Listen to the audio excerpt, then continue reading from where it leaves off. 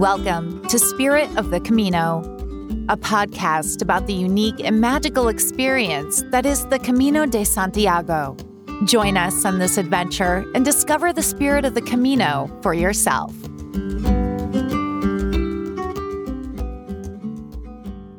Hello and welcome to the second episode of the first season of the Spirit of the Camino podcast. I'm Nick and I'm here with Wendy, and with our pandemic episode out of the way, we're ready to really get going on this Camino, right? Yeah, I'm ready to put this pandemic thing behind us, so let's move on. Yeah, I think everybody's ready for that, but it doesn't work quite that way. I'm sure the pandemic is going to make its way in and out of these subsequent episodes as well, but we'll do our best to steer clear of it when we can. Yep, okay, fair enough. So for today's episode, we'd like to focus on the simple idea of what it's like to walk the Camino de Santiago in Portugal. Of course, the people who walk the Camino de Santiago in Spain find that Camino culture is fused with Spanish culture as they're walking. It's so associated with Spain, and with good reason, of course, because that's where the majority of the routes are. That's obviously where Santiago de Compostela is. But if you're going to walk the Portuguese Camino, then you're going to be walking a fair bit of the time in Portugal. Yeah, and so it's fairly unusual in, the Camino world to be walking in a country that's not Spain. Obviously, you can start in France, or you can start even in other countries further away from Spain. You could start all the way in the Netherlands if you wanted to and walk all the way to Santiago from there. But generally, people who are walking the Camino are walking almost entirely in Spain, no matter which of the many different Caminos they're walking, with the exception of the Portuguese Camino, which of course starts in Portugal. Right, so if you walk from Porto, which is where the majority of people begin from, you're going to be walking about half of your time in Portugal and about half of your time in Spain. If you walk from Lisbon, which is what we did, you're going to be walking 80-85% of your Camino is going to be in Portugal. And that's going to allow you to get a kind of deeper understanding of Portuguese culture as you're going. And as we're going to be talking about walking in Portugal, it is important to note that there is quite a difference between walking between Lisbon and Porto and then walking from Porto onwards. There are a lot more pilgrims, there's a lot more pilgrim infrastructure after Porto, and so it is kind of a different experience. We almost walked two Caminos in one, in a certain sense. Yeah, I think it's fair to say that. There was definitely a different vibe. And also, Portugal, the country changes a bit once you get further up north as well. So we'll talk a little bit more about that. Right. So to begin with, I think it's just worth noting, obviously, that Portugal is a different country from Spain. And although they're both countries that are in southern Europe, they're both in the Iberian Peninsula, so they're often lumped together. But they are obviously separate countries with separate cultures. And I think for some people, perhaps Portugal is more different from Spain than what they had thought. Yeah, I guess it does often get lumped together with Spain, but the Portuguese have a very strong sense of their own identity, which is not Spanish. That's probably the most important aspect of being Portuguese, is that you're not Spanish. Right, yeah, that's definitely true. And when I give tours in Lisbon, which I did before the pandemic hit, I used to say almost exactly that line all the time. And so just to touch on it a little bit, another thing I used to say on my tours is that basically if you go through the entirety of Portuguese history over the last 9, nearly 10 centuries, the one single thread that runs through all of it is this desire to attain and maintain Portuguese independence from Spain. And that just runs through every century throughout the history of Portugal. And so that's been a fierce rivalry for many, many centuries. These days, of course, Portugal and Spain are friends and allies. For Portugal, it's their only neighbor. And so it's obviously an extremely important ally. And so they don't have that rivalry at the national or the political level anymore. But I think at the personal level here in Portugal, there's a little bit of rivalry with the Spanish. Yeah, I think that's definitely fair to say that, Portuguese people do, have certain feelings about Spaniards, which are not always positive. And this identity that you mentioned within Portugal, which separates them from Spain, is one thing that helped keep Portugal independent. Basically, as we went through the Middle Ages and beyond, all of these other kingdoms in the Iberian Peninsula ended up getting gobbled up by Castile and Leon, except Portugal. Portugal actually did fall under the sway of the Spanish crown for 60 years between 1580 and 1640. But by that point, the Portuguese identity was already set. And I think that's played a huge role in the idea that Portugal already was too far removed from Spain to basically be able to tolerate being ruled by Spain. And then Portugal got its independence back in 1640. And that's still this enormous historical event, even down to this day in Portugal, when they got their independence back from Spain and then were able to sort of travel their own path again. Yeah, Portuguese are still mortified that they became part of Spain at one point, and then, of course, were thrilled to then regain their independence. So there are lots of monuments to the restoration of the independence of Portugal, and it's a very, very important event still now, hundreds of years later. Yeah, definitely. And so just a final note on this is that in Portugal there's an expression, and I'll just say it out in Portuguese, which is de Espanha nem bom vento, nem bom casamento. And so it translates to, from Spain, you don't get good wind or good marriages, which sounds like a funny expression, but there is a reason for it. And so the idea with the wind is that it's a literal wind, because in Portugal you have a sea breeze coming from the west. They also have a wind coming from the mountainous areas of Spain in the east, and they don't like this wind. They think it's quite unpleasant, and it's just not something that they like at all. And so they kind of blame Spain for bringing this wind to them. The part about casamento, about marriages, relates to dynastic marriages centuries ago, where if there would be a political alliance, a marriage between a Spanish ruler and a Portuguese ruler, or the offspring of those rulers, sometimes that didn't work out too well for Portugal. In one example, this basically led to the Easter Massacre of 1506, which is a dark period in the history of Portugal. And so they still remember all of this stuff, and it's all kind of encapsulated in this one expression. And we knew about this expression already, but we met some Portuguese pilgrims who used the expression while we were on the Camino. So it's something that's still kind of close to the heart of Portuguese people. Yep, it's very real.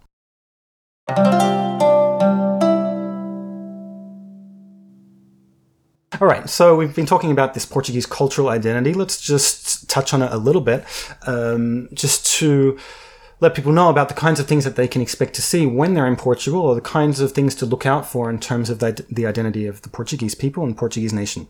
Mm-hmm. One of the obvious ones is a very typical kind of music in Portugal, which is called fado. It's a very emotive music, and you like it especially. I love fado, yes. It's one of my favorite things to do in Lisbon, is to go to one of these, tiny fado bars and listen to amateur singers singing their heart out, singing fado. People often say that it's a depressing kind of music, and it's true that a lot of the lyrics are quite sad. They're often, stories of unrequited love or love that has gone wrong, but not all of them are sad. That's not a prerequisite. There are some happy fado songs, but one thing that is a prerequisite is that it has to be full of emotion. Like, that emotion can be sad, it can be happy, it doesn't really matter, but you have to really put your heart and soul into it when you're singing fado, and that really comes across. And it's become quite popular in the past decade or so among tourists coming to Portugal and to Lisbon in particular. And I think a part of the reason that it really resonates with people, even if they don't speak a single word of Portuguese, is that you can really feel that emotion so strongly, and it doesn't matter that you don't know exactly what they're saying. You still get it just by being in the same room with these singers. So it's something very powerful. And for pilgrims who are walking the Camino de Santiago, if they start in Lisbon, you can hear fado in Lisbon, which is where fado was born. A little bit further up on the Camino, when you get to Coimbra, which is one of the great cities of the Portuguese Camino, you can hear a different school of fado. So it's still fado, but it's completely different, actually. So you can kind of compare the two and see which one you like best. I like the Lisbon version, just for the record. Another very notable part of Portuguese culture and Portuguese architecture are azulejos, which are painted tiles, and you see this pretty much all over Portugal, or especially in Lisbon and Porto, the two main cities of Portugal, and in the central towards the southern regions of Portugal. And these can be painted patterned tiles, which are very colorful on the facades of buildings, and it can also be artwork, which is done entirely in this azulejo form, and this is usually blue and white with some yellow, which are Camino colors as well, so that fits quite nicely. That's true, yeah, I never thought about that. And so when you go into churches or monasteries on Camino while you're in Portugal, it's quite common that you'll see the walls of these churches decorated with azulejo artwork, and it's really a beautiful thing to look at and unique to Portugal. Yeah, sometimes in monasteries, in the old dining hall, you'll see just all the walls completely covered with these huge panels where they will use these individual square tiles that will be hand-painted, and you put maybe 50 or 100 of those tiles together and it forms a painting or an image. It could be a landscape image. It could be a religious image of, say, the crucifixion or another Bible story. But it's a very important form of art in Portugal and also a big part of the architecture as well. Right, and speaking of the architecture, there's also a unique form of architecture in Portugal, which is called Memoline. It's named after King Manuel, who ruled in the late 15th, early 16th century. And Memoline architecture is a form of late Gothic architecture. But what it does is it takes the motifs of the Portuguese Age of Discovery, so navigational motifs like ropes, like anchors, like the armillary sphere, which is a navigational instrument, and it incorporates this into the architecture itself. So you're looking at the facade of a building and you might see columns either side of the main doorway, and then you'll see these marble ropes which are twisting down the sides of the columns, or you'll see anchors above the door and things like that. And that's another unique thing here in Portugal. And if you're on Camino, one of the best places to see it, apart from outside of Lisbon, if you start from Lisbon, in a place called Belém. But one of the other places to see it is in Tomar, and there's a castle convent called the Convento do Cristo, and there's a famous Memoline window there. And it's not the entire building or the entire castle is not Memoline. This is an addition to it, but it's this famous window. It's probably almost the most famous window in all of Portugal, is this one particular one in Tomar. Yeah, that's probably fair to say. And it's a beautiful building, not just for the window, but there's so much to see there, and it's really incredible. So I definitely recommend taking a rest day in Tomar to go up and to see the Convento do Cristo. You probably wouldn't go to see it if you were just passing through and not taking a rest day, because it is quite a hike up a hill, and you'll need some time to see it, but it's definitely worth it. It's one of the highlights of the Camino, I would say. Yeah, I agree, and we'll talk about it a little bit more in our next episode. Food and drink are also an important part of the Portuguese culture, as they are in the Spanish culture, but there's some different forms of food and drink here. And actually talking about food and one particular form of food, one particular Portuguese dish, which is called cataplana, and talking about fado earlier, as you did, we had a very unexpected evening where both of these were combined on the Camino. Yeah, that was probably one of my fondest memories of our Portuguese Camino, and even one of my fondest memories of all the time that we've spent in Portugal, living here for the past few years. It was just such a very Portuguese moment. We were sat outside at this restaurant, so, we're eating out in the open air on the esplanade in front of the building, and they brought out this cataplana, which is... it typically comes from the south. You'll see it a lot more in the Algarve down near the coast, but you can also sometimes find it further up in central or even northern Portugal as well. So when this happened, we were in a town called Vila Nova de Barquinha, which is actually slightly off the Camino. That was one of the times that we had to be a bit creative because of the accommodation closures, and so we ended up going to Barquinho, which we hadn't planned to go to, but it was great. We really loved it there, and we had this amazing cataplana, which is kind of a stew that's cooked inside a dish. The thing that you cook it in is also called cataplana, as well as the dish in the sense of the food that you eat.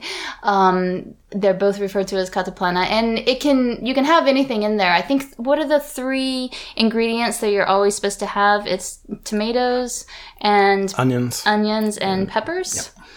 Yep. And then you can just throw in whatever else you happen to have. It actually originated from fishermen who would take this cataplana, which is kind of a metal pot, out with them on the boat, and then also take these 3 ingredients and then throw in whatever they happened to catch when they were out there and cook up the stew. So it is often seafood, but it doesn't have to be. You can get a fully veggie one as well, and it's really delicious. And yeah, that night, just sitting out there on this beautiful little square, and we heard fado that was coming out of the house next door to the restaurant.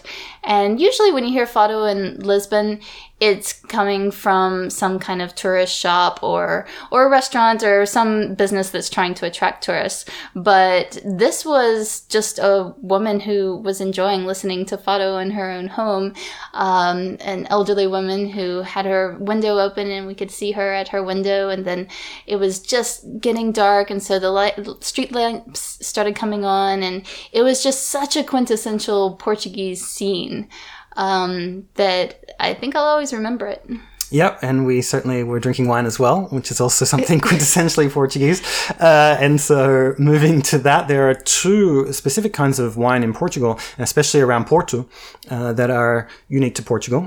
One is called Vinho Verde, which is a green wine, or a so-called green wine, and the other is port wine, which is a fortified wine. Which of these two do you like the most? I like Vinho Verde, but that's probably because long ago in my youth, I had a big night with port wine, and so I haven't really been able to drink it since then. All right, so that's just a few basic features of Portuguese identity that separates it a little bit from Spain. But what's interesting about this whole dynamic is that what we've been saying is that Portugal and Spain have these differences, and if you were to fly, let's say, from Lisbon to Madrid, then you would notice these differences straight away. You'd be really aware that you're in a different country with different customs and things like that. Mm-hmm.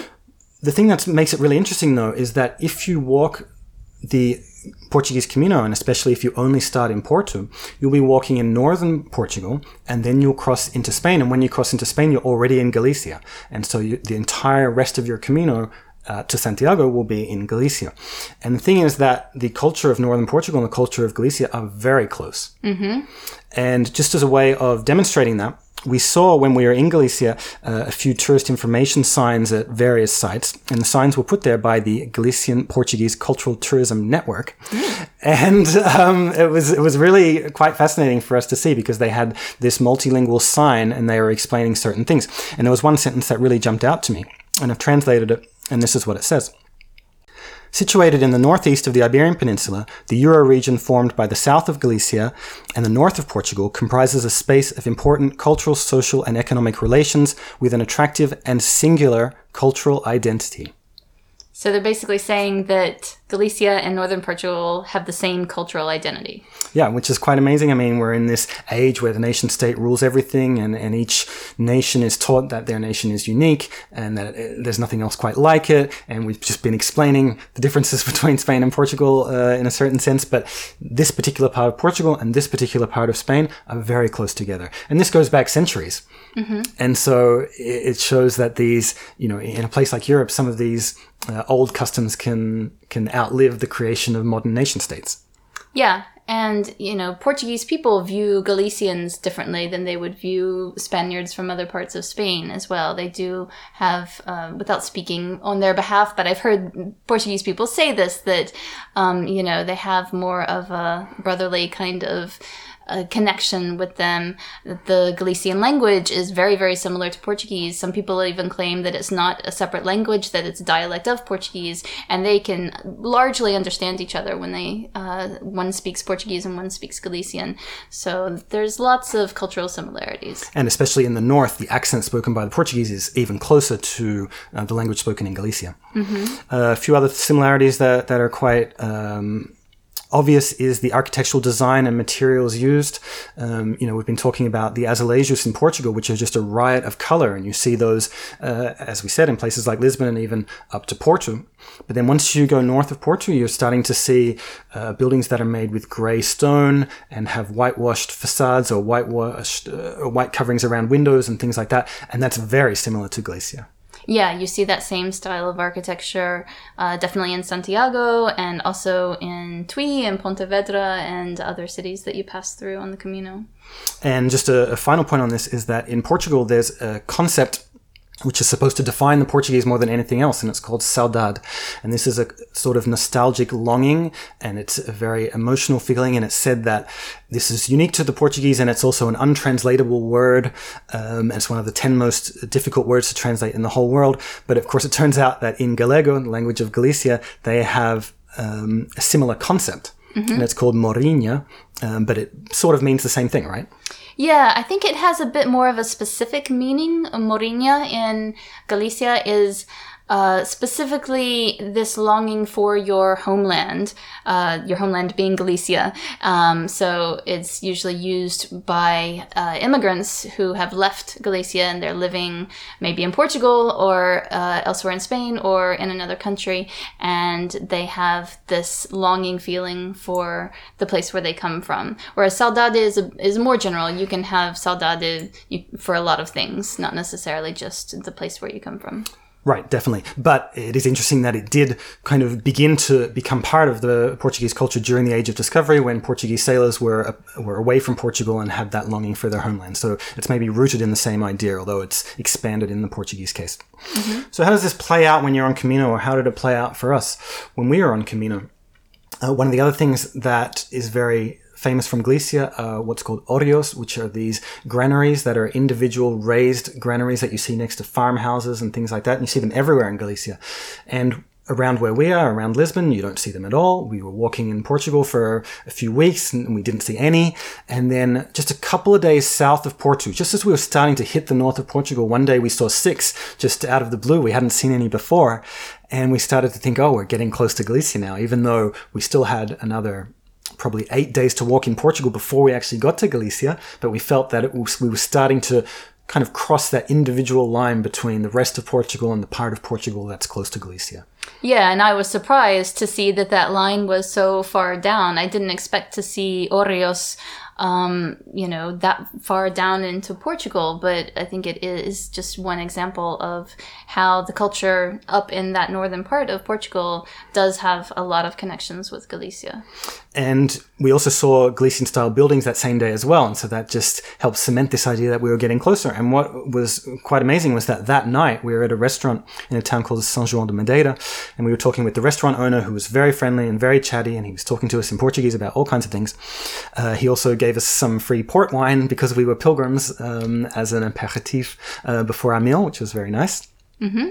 But he was saying that essentially northern Portuguese people have more in common with Galicia than they do with the rest of Portugal. Mm. And so that's already quite interesting. But then as he continued to talk, I think it took on an even greater meaning, because he used this word, which is probably not a real word, but his word was Portugalidade, which in English would be Portuguese-ness. Mm-hmm. And he was saying essentially that this Portuguese-ness is rooted in the north. And of course it is. And we knew that from a historical point of view, because Portugal began in the very north of Portugal. It was originally some land that was carved out of Galicia. And then it gradually grew, it became independent, and then it started to move south later on. But so all of the places that are related to the founding of Portugal are way up in the north of Portugal. Mm-hmm. And so he was basically saying, this part of Portugal, this is Portugal. Right. And this other part further south is kind of less Portugal, but this other part of another country just a bit north of here, well, that's kind of Portugal almost too. Yeah, so basically saying Galicia is more Portugal than Lisbon is, which is really interesting. I had never heard that before, never thought of it that way before. And I think probably Lisboetas, people from Lisbon, would disagree. But yeah, it's an interesting concept. And even to this day, people from Portugal call people from Lisbon Moors, which is their word for the Muslims who were in the Iberian Peninsula at that time. It's been now 870 years since Lisbon was recaptured from the Moors, but that tradition continues, and people from the north still call people from Lisbon Moors even to this day.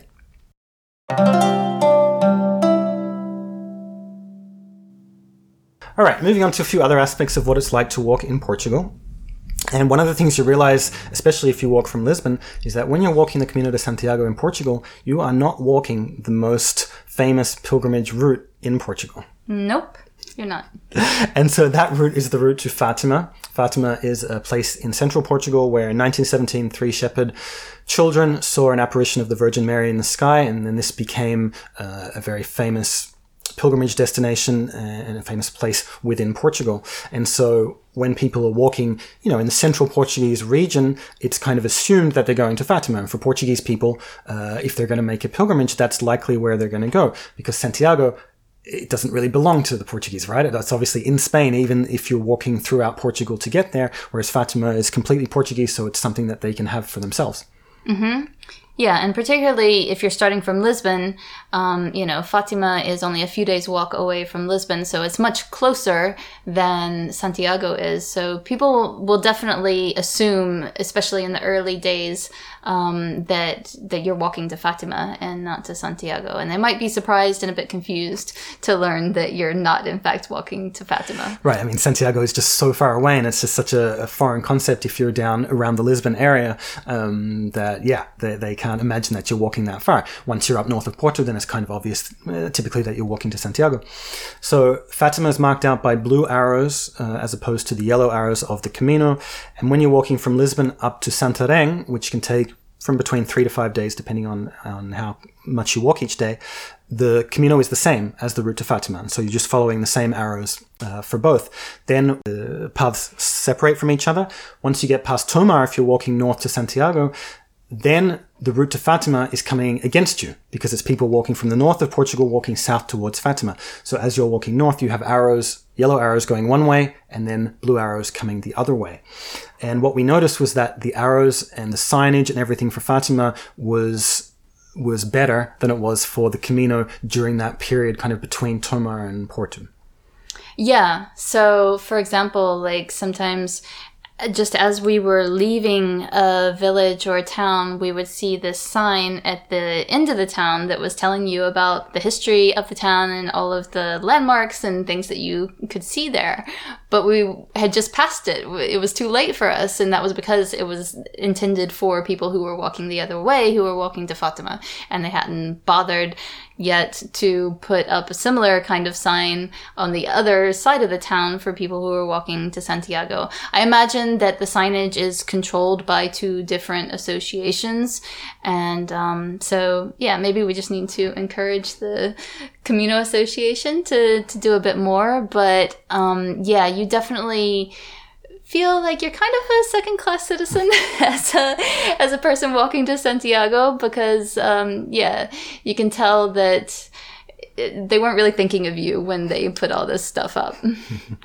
And so this presence of the route to Fatima and also the lack of pilgrim infrastructure between Lisbon and Porto means that as you're walking in Portugal, sometimes there's perhaps a lack of Camino culture compared with when you're walking in Spain. I mean, pretty much anywhere in Spain, if people see you with a backpack and kind of see that they see the shell on your backpack, for example, that's a dead giveaway that you're walking to Santiago. Mm-hmm. I remember last year walking the Camino de Madrid.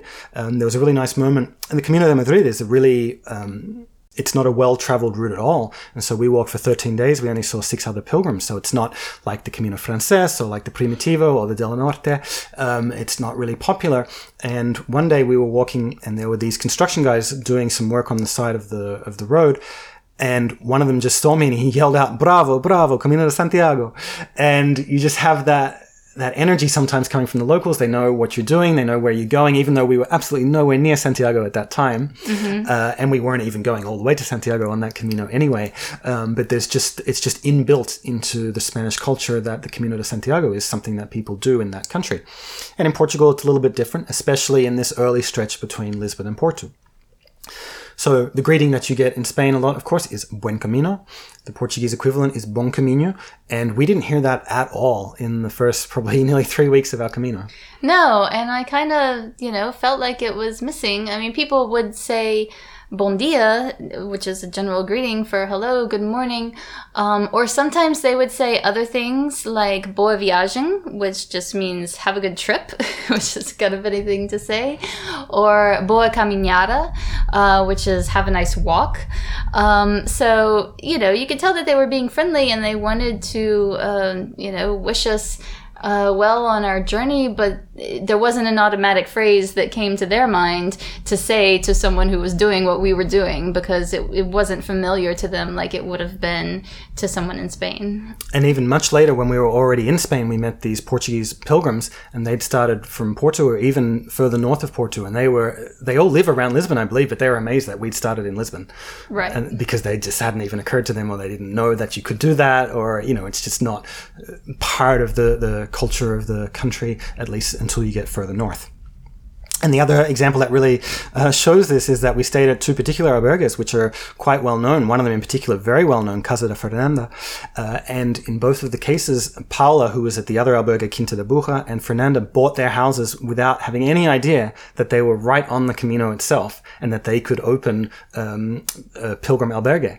Yeah, it's actually a really beautiful story. Both of them have very similar stories, which I just found so inspiring. The way that they found out in both cases was a pilgrim knocked on their door and needed help, because it was pouring down rain or because they just couldn't walk any further and there was nowhere nearby to stay.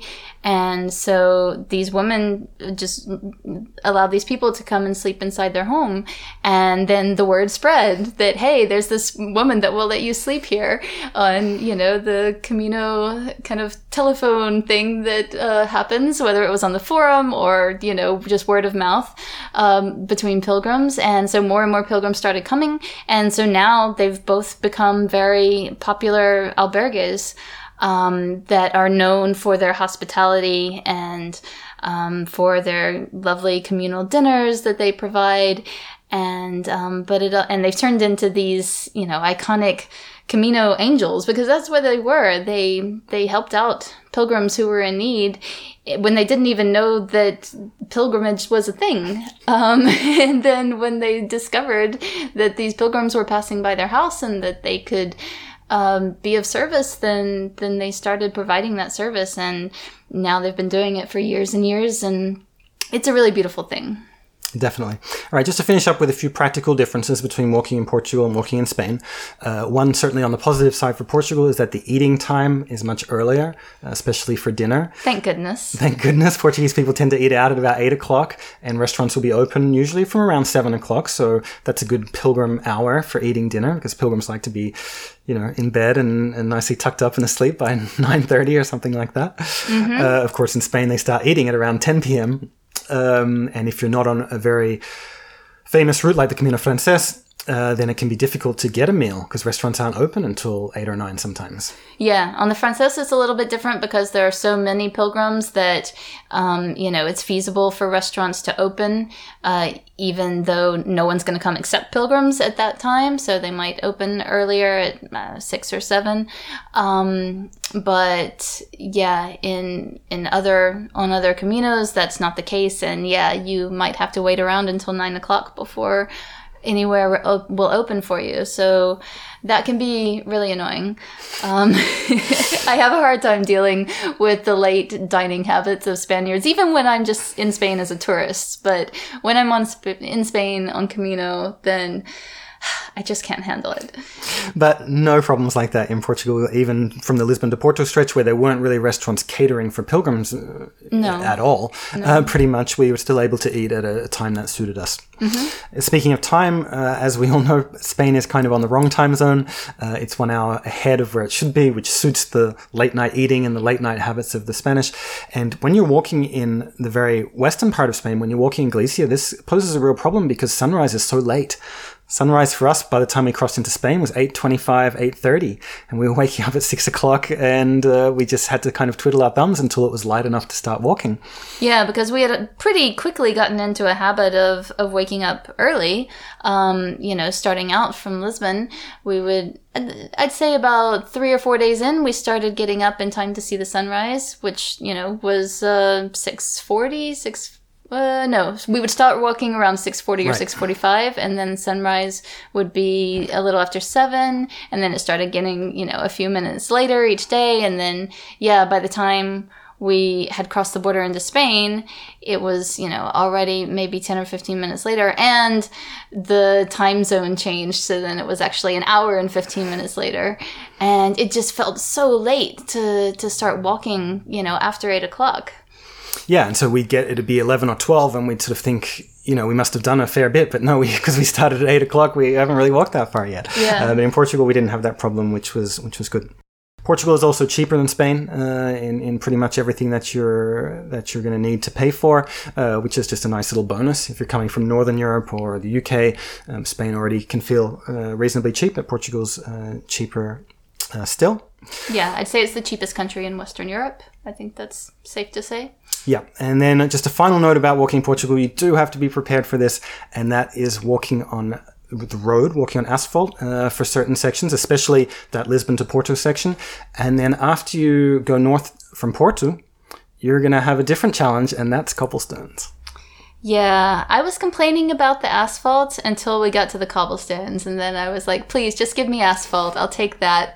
I have problems with my feet. I have plantar fasciitis, so I'm often walking in pain anyway, and the cobblestones definitely made that worse. And I had heard about it. I'd heard people complain about cobblestones in Portugal, but I thought that they were talking about what in Portugal is called calçada portuguesa, which just means Portuguese sidewalk or Portuguese pavement.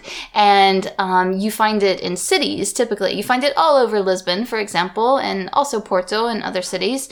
So they're quite small stones that are placed close together and make some kind of geometric pattern, or sometimes they're quite intricate designs, and it's a very famous aspect of Portuguese, I guess you'd say, architecture. You'll also see it in the former Portuguese colonies. You see it in Brazil and in African former colonies. So I thought that people were just using the word cobblestones because they didn't know that there was a specific name for calçada portuguesa.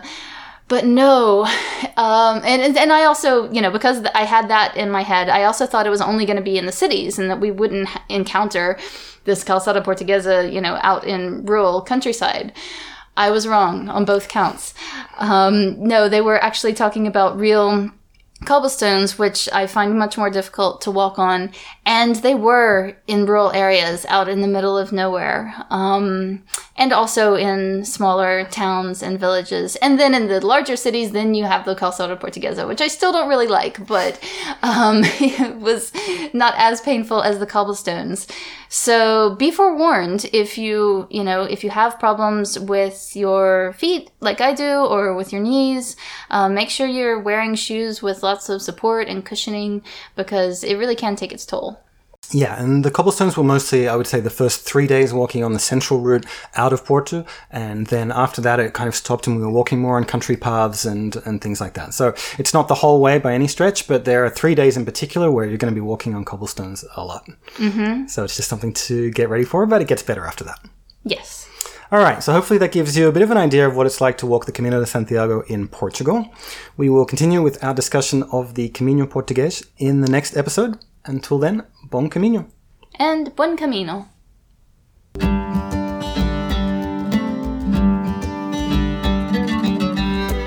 Thanks for listening. For more great content about the Camino de Santiago, visit our website at spiritofthecamino.com and follow us on Facebook and Instagram at Spirit of the Camino. Buen camino.